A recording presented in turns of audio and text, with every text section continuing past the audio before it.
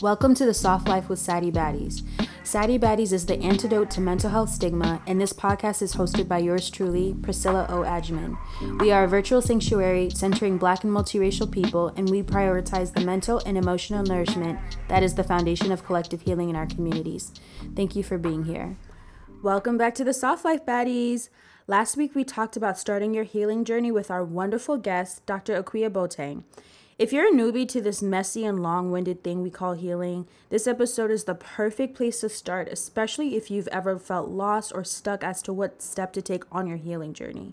In last week's episode, she shares her insight on the challenges and successes of first-time therapy goers, what some of the cultural and social barriers are to starting therapy, and how to embark on your own healing journey for the first time. I know if I had the chance to listen to this episode before I started my own healing journey almost 10 years ago, I would have felt so much more supported and guided along the way. So if you haven't had a chance to check out last week's episode, definitely give it a listen. As you know, we can't grow this podcast without you. So if you've already provided us with a review or rating on Spotify or Apple Podcasts, thank you so much. You have no idea how much this helps this community grow. Today's guest is Dr. Ebony Butler, licensed psychologist and food relationship strategist and entrepreneur. Dr. Ebony Butler has made it her mission to help women of color heal and thrive in the areas of trauma, including racial trauma and recovering from food and body trauma experienced through diet culture. Dr. Ebony works alongside women to help them develop skills that increase their relationships with others, themselves, and their bodies. Aligning with her passion to break through barriers that made it difficult for Black people and other people of color to access quality mental health care, Dr. Ebony created My Therapy Cards, the first ever self-exploration card deck for Black women and other women of color. Since its launch in May 2020, Dr. Ebony has expanded the card deck to include a teen edition and the men's edition. The expansion of this resource has made self-insight and discovery work more accessible and affordable. Let's welcome Dr. Ebony to the Soft Life.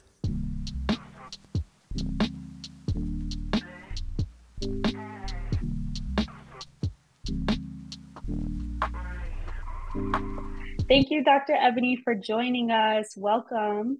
Thank you so much for having me. I'm really excited to be here. Thank you. Yes. We're all excited to have you. I think anyone that's come across your work knows how vibrant you are, how much life you bring to the mental health space that can sometimes feel very stuffy and kind of, a little serious. And I just love that you bring so much life and personality to it. So excited to talk to you today. So can you tell us where you located? Tell us a little bit about your environment right now. Yeah. So I'm in Austin, Texas. It's hot. It doesn't matter when you catch this recording, this episode. It's probably gonna be hot because we're in Texas, but I like it in Texas. I like it here. The weather is gonna do what it's gonna do, but my work primarily centers around working with, of course, Black women. My practice is typically just outpatient stuff, like one-on-one therapy, working through some of the stuff that you named, which I absolutely love.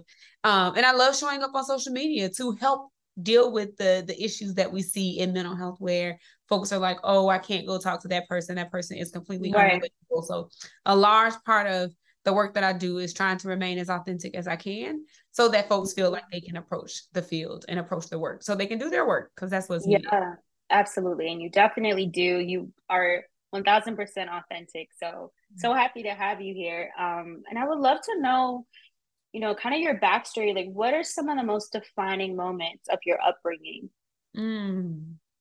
My upbringing.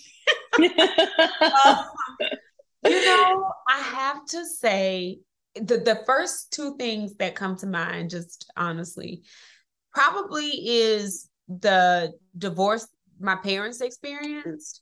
I feel like that was super defining in really curating, I think, the thought process and the core belief around my value and my worth, if I'm honest. A lot of work I still do in therapy myself now around that. So I would say that's a defining moment. The other defining moment I would say has to be high school, when that's when I really figured out what I'm going to do when I grow up. And I figured that, okay, this is going to be how I make it. This is going to be how I get myself out of Mississippi, because I grew up in Mississippi, and it was honestly when a psychology teacher, I was fortunate enough to take psychology in high school, which doesn't happen often. And the psychology teacher I walked in one day was like, "Hey, Dr. Burrell," which is my maiden name. And I was like, "Okay, hey." And he was like, "Oh, you're going to be a doctor, right?" And I was like, "Gotcha. Yes, I am." Yes. And that was kind of the defining moment. And that kind of laid the path for me wanting to even become a psychologist. Wow. It's like somebody poured into you before you even realized it. That's amazing. Yeah. That's amazing that you had that support at such a young age, because so many of us go through our lives like really struggling to find someone or mentors or teachers or whoever to support us. And it's amazing that you had that at such an early age. And so, you wanted to come into the mental health field and be a psychologist. How did you actually segue into being in the mental health field? Like, what was your journey to being a therapist? Yeah, so I majored in psychology as an undergrad. So of course you do the 4 years there, right? And I studied like depression in first year college students. So people who had gone to college the first time in their families, looking at depression. And then I got a master's. So I did a research program in between my undergrad and master's that kind of solidified that I wanted to definitely want to do PhD.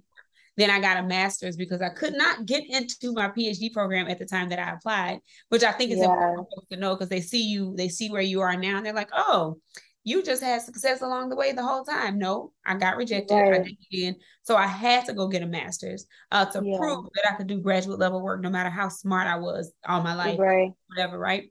So I got a master's in clinical psychology, realized that wasn't a good fit. I didn't want to be a clinical psychologist. I realized I wanted to do counseling. Clinical was too it was too stuffy for me. It was like too in the medical model that wasn't client centered. So then I went and got a PhD in counseling psychology. And there I studied like Black women's sexuality development, how Black women negotiate their sexual experiences, what influences that. And that kind of led into me wanting to work with the population that I'm working with now. I thought I wanted to work with veterans and in a hospital because that's where psychologists work, right? But it wasn't until I had those experiences that I was like, okay, this is what I want to do. I want to work specifically with Black women around trauma. I want to work with us around negotiating and taking up space in our sexual experiences and our relationships. But we can't do that unless we work through the trauma part. So that's why trauma is such a large part of the work that I do.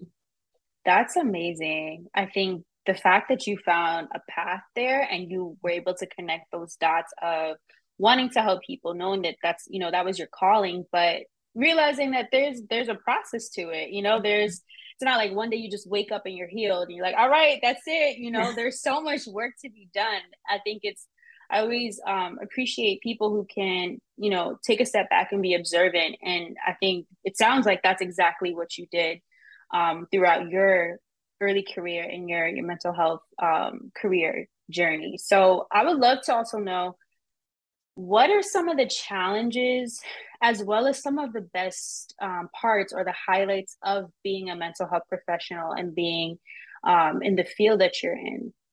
Well, this field is hard. This field is hard for Black folks. One of the reasons why I didn't get into a PhD program the first time I applied was test scores. Now, mind you, all throughout high school, top ranked in my class, accolades from elementary on, gifted programs, accelerated programs, international backlog programs, but I could not test well.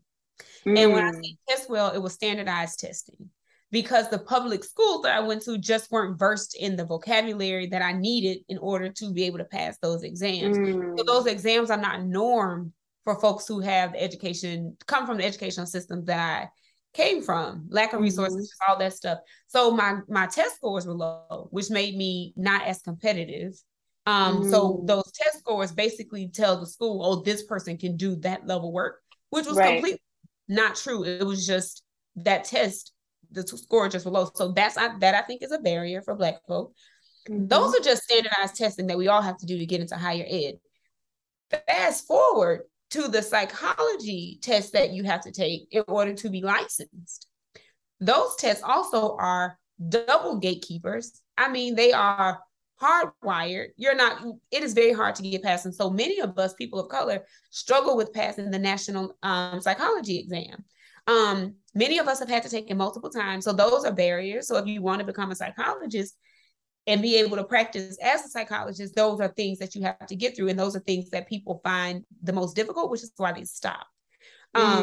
So those are the barriers, I think. It is so much money. You're a grad student, not making money, but you have to pay $600 a pop for these tests. And if you fail it, that's $600 each time with money that you don't have. So those are huge barriers. So just to be here as a practicing psychologist means that you've gone through some hoops.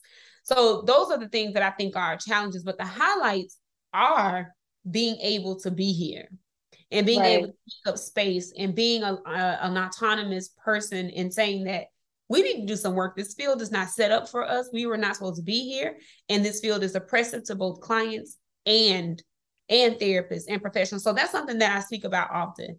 I tell people all the time, I have a very intense love-hate relationship with mental health. I love the work that I do, but I hate the way this field oppresses people who look like me in order to do who look like me. So I think those are some of the barriers and highlights all the same. Yeah, and it makes it so much harder because not only are Black people and people of color disproportionately affected by, you know, a lot of different trauma, and it manifests in our families, our relationships, financially, and then you want to be the person that introduces the change, you know, you like yourself, like you are a therapist that's doing the work, and you're doing such important and very unique work that not everybody can do, not everybody's cut out to do, not everybody is capable to do. And you would think you'd want to make those barriers a lot easier, but instead it's what you described sounds like it was exponentially difficult for you to move past those barriers because of structural racism. Like yes, I just think that's crazy. But honestly, again, commend you, and I really appreciate you for pushing through and having the endurance and the persistence, because you're here today and you're Dr. Ebony, and period, like despite all the period, like, you know, so I'm just grateful that you pushed through, because we need you. We need more and more of us to be in this space. And speaking, you know, more to your actual work, like I know that you focus a lot on the relationship between food and body trauma as a therapist. And I would love for you to describe how our early childhood and upbringing shapes our body image over time. That's the, you know, I love this topic. That's the foundation. Our upbringing is the foundation for a lot of the stuff that we experience just on an emotional and mental level anyway. When you start talking about body image stuff, when you start talking about identity, who you know yourself to be, who you understand yourself to be in proximity and in relationship to your body, it starts in childhood. It starts with the people who are caring for you and how they talk about your body, how they talk about their body. How you engage with food starts at a very early age. And it is very much influenced by the people who are raising you, how they engage with food. It's also really influenced by the access that you have to food and the access that you have to bodies that look like yours. What is being said about bodies that look like yours? If you're in 6th grade and you're one of the larger 6th graders, what are people saying about your body in relation to those other people? So whatever is happening there is how you come to understand yourself. It's how you come to understand your body. Whatever messages you receive around food, that sets the foundation for how you're going to engage with food as an adult. For instance, one of the things that I talk about all the time is a message that we received around eating your food, being grateful for your food. Or if you don't do that, the children in Africa are going to starve. That is one of the main things. Yes. Triggered. Right. Yes. That sets the tone for how we think about our food and how we look at and listen to the signals that our bodies give us around whether we want food or full from food or not, or can tolerate more food. We start to rely on the system of guilt and shame to be the signals that we need around whether we're full or whether we want more, whether we should stop, whether we keep going, those things, versus what is my body telling me? We learned at a very early age, you can't trust your body. Trust guilt, trust shame, because if you don't eat it, you're taking away from the kids in Africa. So we're relying on a system that was imposed on us versus what our own bodies are telling us. So we're eating beyond what our system is telling us is enough, or we're not eating enough to feed ourselves. And so, it goes both ways. And so I think that those messages set the tone very early. Wow. I think almost every black person and person of color has heard that at some point, don't finish your food, or because there's starving kids in Africa. It's like, first of all, there's starving kids here too. And, like, I'm African myself.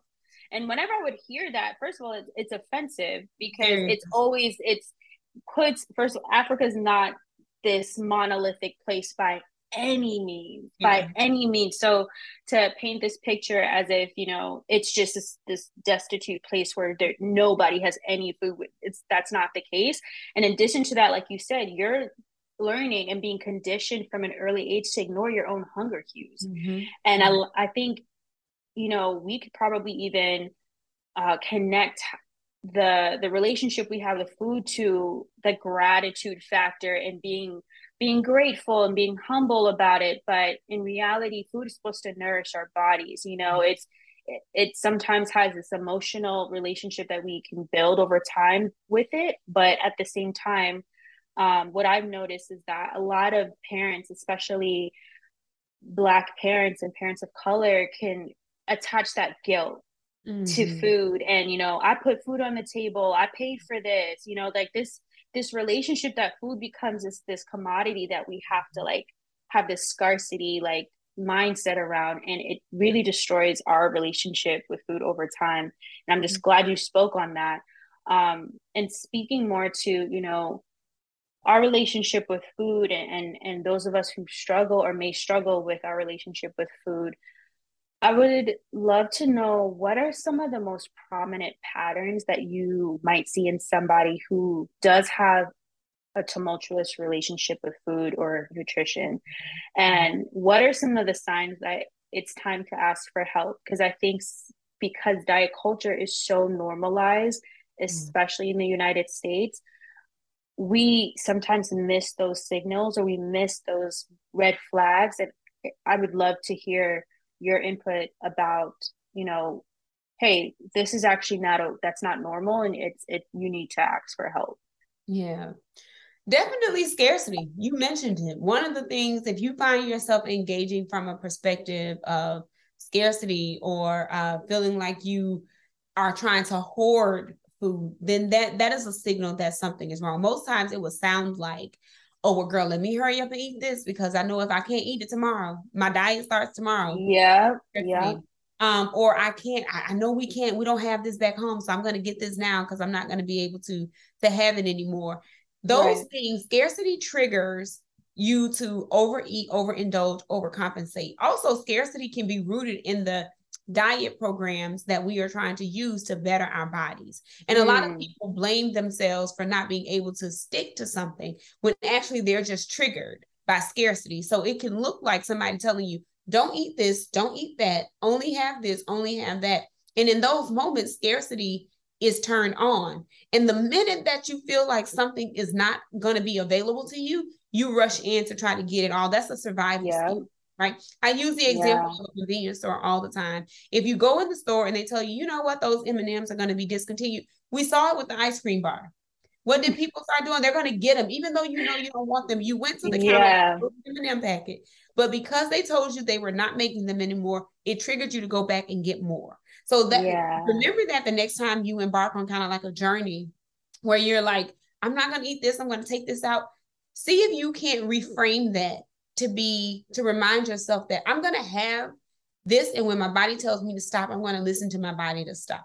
There's more available to me, and if it's not there, then I will find something else to supplement it. So it really is in your narrative.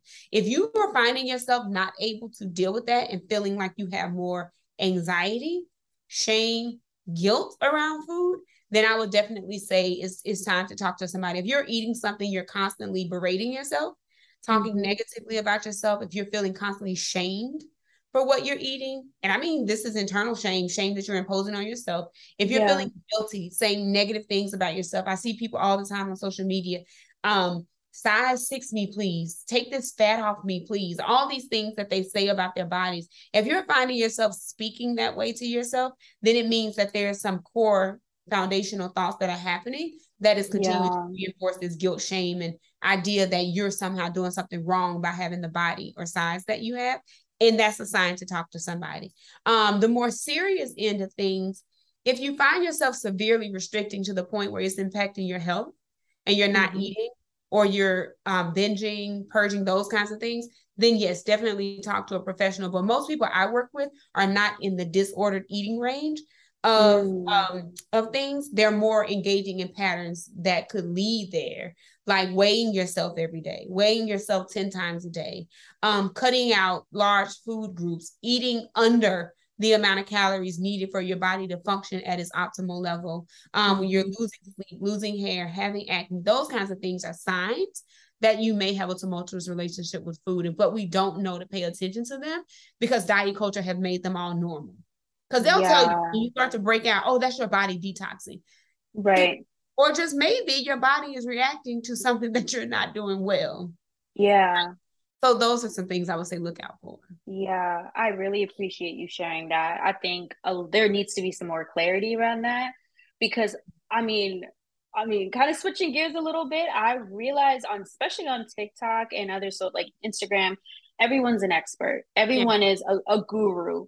Everyone's a dietitian. Everybody, and then when a lot of times you actually go to check these credentials and they're not there. And I find that very interesting because a lot of people are being told to cleanse their bodies. Like the other day, I actually just saw a TikTok about like parasite cleansing and, eating papaya seeds. And someone commented saying, I actually did this and I ended up in the hospital. And it just goes to show you how so many people are like so heavily influenced by just words that feed into the tumultuous or the negative relationship they have with their body. So sometimes when you find somebody that's speaking to that and it sounds interesting, or it sounds like, oh, that's exactly what I was looking for someone else to validate, let me go and follow this advice, even though they're not a doctor or they don't necessarily have the training or the licensing to be giving this advice. About this is medical advice that people are just kind of throwing out there. It's really dangerous, and I really appreciate you speaking to that, because so many people are really unaware that it's not normal to weigh yourself multiple times a day. It's not normal to want to do a juice cleanse for 3 or 4 days because you want to fit into a dress. Like that's not healthy, so I think it's helpful to have an expert, a licensed expert at that, really speak to that. But getting back to our relationship with food and how our mental health ties into our relationship with food, how does our self-worth tie into our relationship with our bodies and how we nourish ourselves?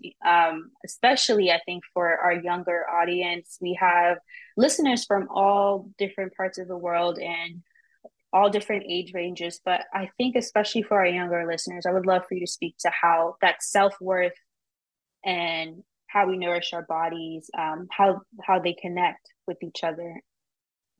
Which is such an important topic. Diet culture teaches us, in the beauty industry, just period, teaches us that our bodies are connected to how we look. Determines how valuable we are to society. Right. How we look determines how worthy we are.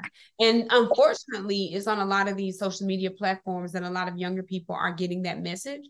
And the beauty industry as it sits now, and the way people are changing their bodies now, we're getting the messages indirectly and both directly that this is how you're going to be validated, thus valued. A lot of people who are growing up with social media, like in it, are learning that likes, shares, engagement, the number of followers validates your relevancy. It validates your credibility. And so that then translates into your worth and your value.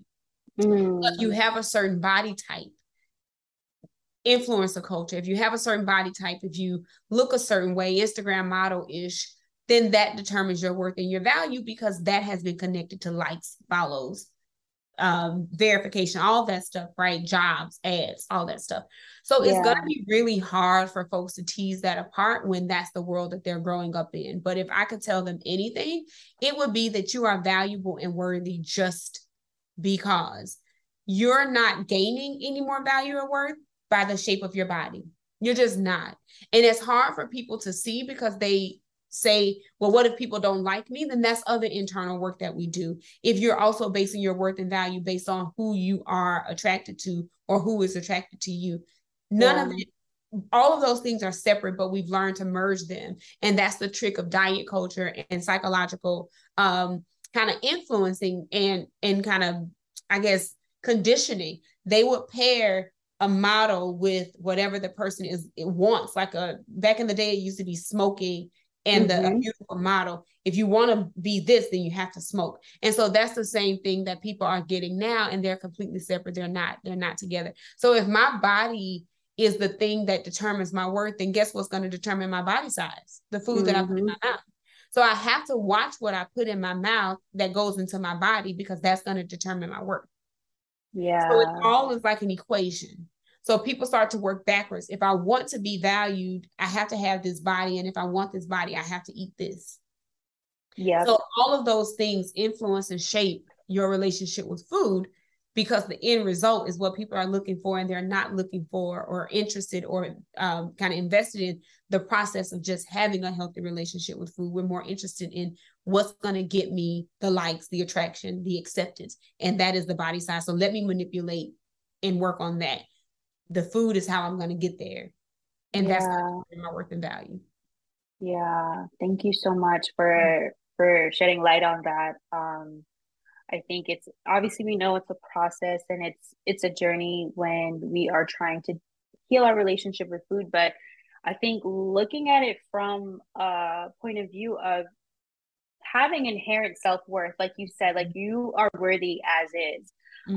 Not what it's, there's not like a blank after that. I'll be worthy when I lose 10 pounds or when I fit into this dress that is from 5 years ago and doesn't necessarily need to fit me anyway, you know?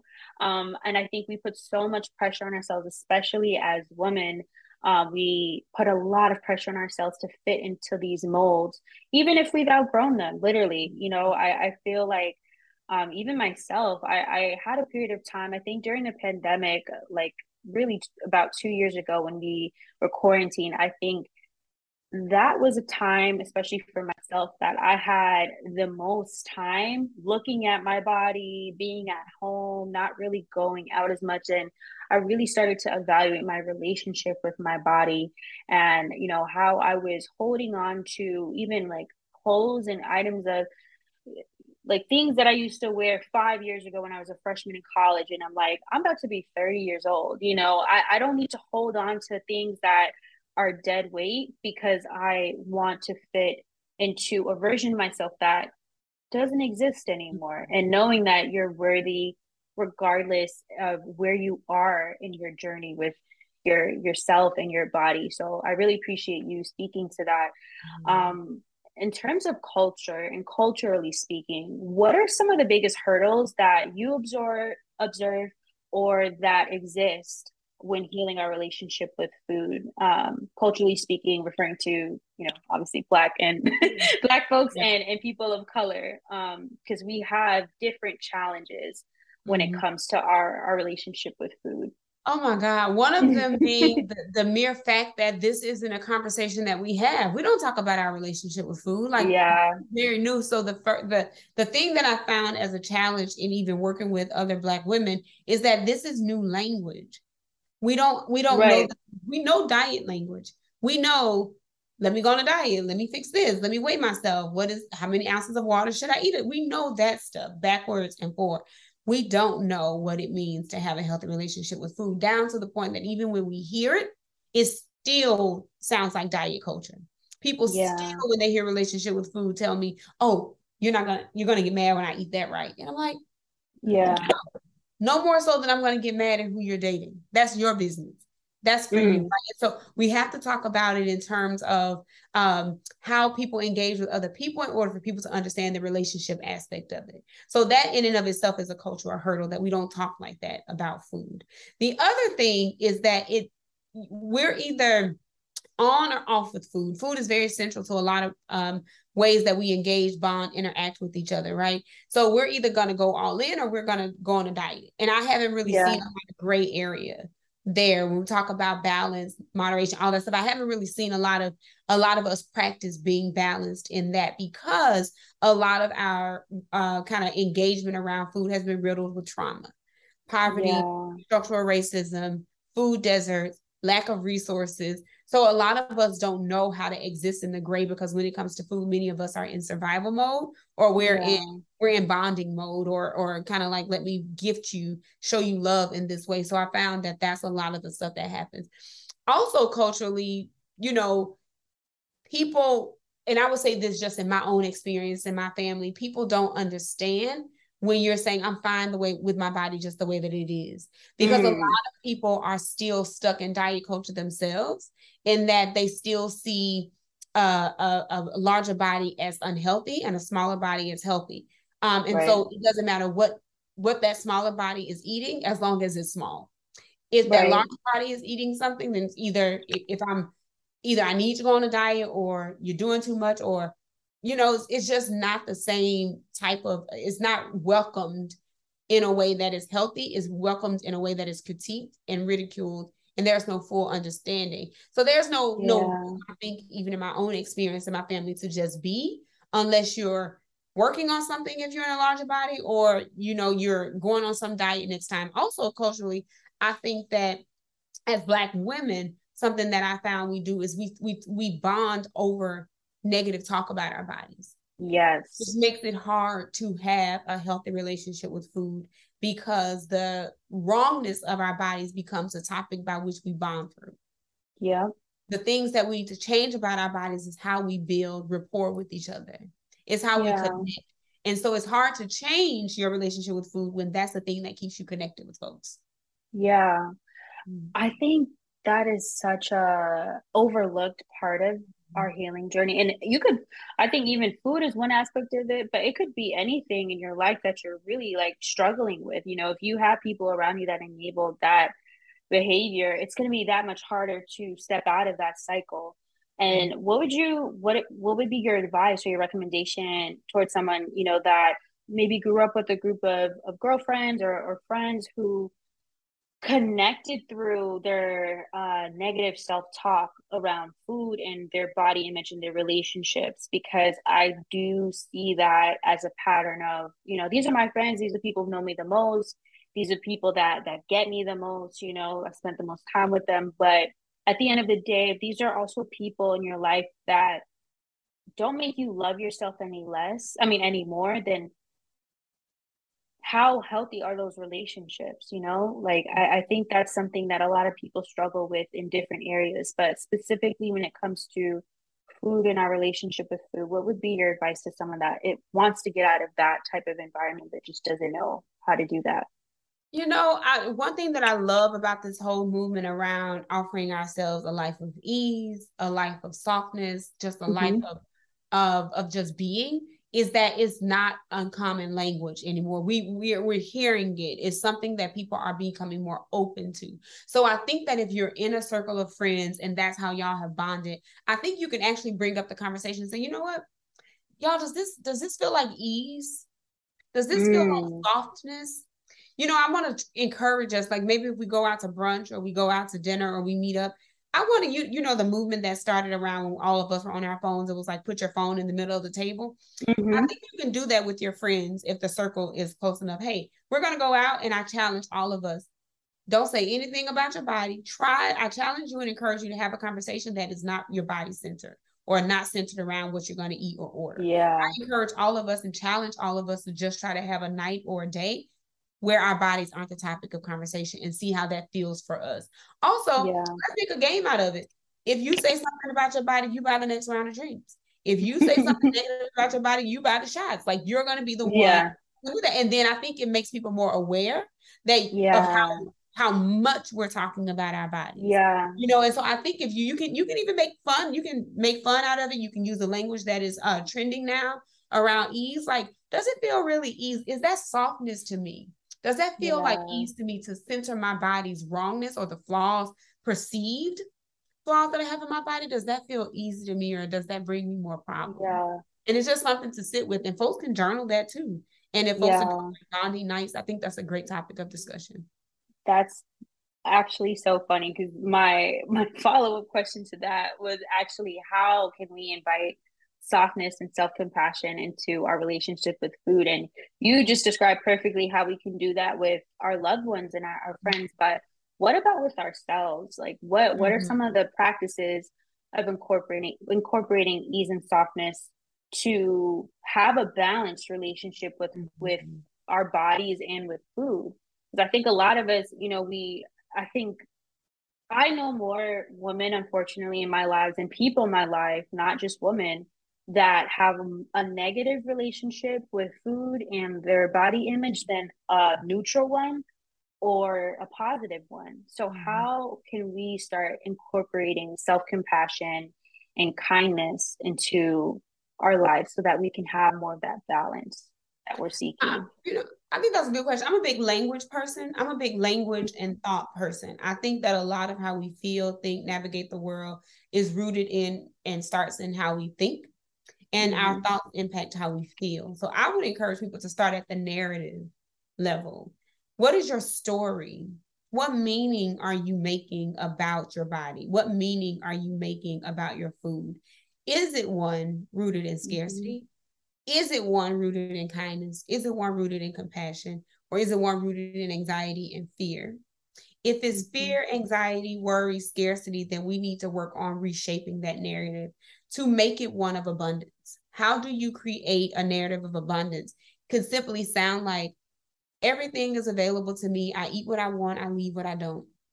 My body will tell me when I need to stop. My body will tell me when I want more. And I'm going to honor my body's voice, no matter what that is. I trust my body. I trust my body to balance itself out, because on a scientific level, your body is always trying to get to a state of homeostasis, which is balance. We interrupt the process by not eating or listening to diet rules. But honestly, your body is always trying to find balance. And if we leave it alone, the body balances itself out every single time. That's its job, right? My body does for me what it needs to do when I take care of it. That's compassion. I leave my body to do what it needs to do, and it knows best for itself. That's compassion. That's kindness. Not a rule by some white man who's never seen you before, who's not taking your lifestyle, your culture into consideration. But my body has also compassion with, my body has gotten me this far. A switch hit for me in 2019 when I had surgery. I had to have some fibroids removed. And I was so humbled by the way my body took care of me that I had to remind myself, you've spent all these years ridiculing your body, critiquing your body, trying to make it lose weight, all these things. Your body recovered. Your body kept you to where you didn't have to stay in the hospital overnight. You didn't have to take meds. Your body bounced back in the time that it was supposed to bounce back. Your body was able to go to the gym. Your body has been able to lift. No matter if you have back rolls, your body has been able to lift, to run, to endure. And that's how you invite compassion and kindness in, by reminding yourself of what your body has done and is able to do. And I do recognize that for some folks, that's more on the ableist side of things. And it doesn't take some people's disabilities into consideration. And you can still invite in kindness with disabilities present. What is my body able to do given its limitations? What do I have the capacity to do given my limitations? My body is able to do this, and I honor my body's limits, and I honor my body's capacities and abilities as well. I honor what we're able to do given what we have or what has happened. So the language is what helps to shift in that kindness. Yeah. I love that. I love that so much. Thank you for sharing that. I know that that's going to resonate with so many people. It resonates with me. I have also been using language to kind of reevaluate and look into my relationship with my body image and food. And honestly, a lot of people, I would say majority of people don't even know that I even have body image issues. And I struggle with my relationship with food and nutrition, because I think sometimes people categorize folks and, oh, well, you're a wellness person and you have a platform. And it's like, no, I have insecurities, child. Like, I have days where like you would be surprised, like, and I think just bringing in that compassion factor is so important. I've been doing this practice with myself of, anytime I think of a negative thought about myself or my appearance, I try to, instead of just saying, okay, let me just push that negative thought away, I just try to add a positive thought with it. Because the reality is that when we're trying to heal our relationship with ourselves and our bodies, it's going to take time. It's years of conditioning. I mean, you got people that are criticizing how a toddler looks and how much, oh, that baby's chunky, you feeding the baby too much, like it's a baby. So when it's years of conditioning, it's going to take years of unconditioning. And so one practice I've been doing is, if I feel insecure about the way I look, I'm like, you know what? I might feel like this, but I know that I did something really, really thoughtful for somebody that I love, or, if it's something physical, like I don't like the way my legs look today, or whatever the case is, or my stomach, or, I feel like I'm too curvy. And it's like, yeah, but I didn't have these curves 5 years ago when I wanted them. Now I finally have them. You know what I'm saying? So it's like countering and giving yourself that grace to feel your emotions, but knowing that that voice in your head, a lot of times that's been conditioned for you to think for years. And it's going to take a long time for you to really start to know what your intuition sounds like and what it feels like once you start to work with a therapist, or you start to do that healing work to like get back to the root of who you are and honor your body's limitations, like you said, as well as what it can do. So I really appreciate everything that you shared around that. And my last question for you is, what does softness mean to you as a Black woman in any aspect of your life, physical, mental, emotional? What does softness mean to you? I think if I could use one word, it would literally be ease. I think that is the part that has resonated with me so much around this new kind of movement and thought around softness is it easy? And not even if it's easy versus hard, but does this feel like ease? Yeah. Does this relationship feel like ease? Does me saying yes to this opportunity feel like ease? Even if I have to do hard work, does it feel like ease and alignment? That is what softness means and feels like to me. Do I feel like I can does my nervous system feel settled? Does this make my nervous system activated? Yeah. Do I feel confident? Do I feel empowered? That's what softness means to me. It doesn't necessarily mean to me that I do nothing. Some days that's what it looks like. But also, does this feel in alignment? Does this feel empowering? Does this feel like trust and confidence in myself? So that's what softness means to me. It's just like releasing myself to flow into those things, releasing myself to flow into the confidence and trust that is there. I love that. I love that so much. Well, thank you so much, Dr. Ebony. Before we end this combo, we have a quick rapid fire session of questions. So it's whatever comes to mind first. Okay. No wrong answers. Okay. So first question, Instagram or TikTok? Instagram. Hands down. Hands down. Okay. Journal or venting to a friend? Venting to a friend. Your top favorite 3 self-help books? Oh, if you wouldn't have asked me, it's The 4 Agreements. Yes, the 4 Agreements. Love it. The Body is Not an Apology. And what's the last one that I'm reading now? Oh, Bell Hooks. It just came in the mail. The one about love. I haven't read All About Love. And All About Love. And I am really, really, really excited to read it. So, and I love Bell Hooks. She was one of the key parts of my dissertation. So I just already know it's going to be great. It's amazing. It's all great choices. Definitely got to read The Body's Not an Apology. I want to check that one out. Mm-hmm. All right. Home cooked meal or takeout? Home cooked. And last question, laid back or all glammed up? All glammed up. All glammed up. I am a girly girl who is from the country, but believes that I grew up in the city. Yeah. Yes, we love it. We love it. Well, thank you so much, Dr. Ebony. This was an amazing conversation. You really, really touched on so many different aspects of mental health, our relationship with food, our relationship with our bodies. And I already know how valuable this is going to be to everyone listening. So if you could tell us where we can find you and keep in touch. First of all, y'all, Dr. Ebony has content, okay? She has content.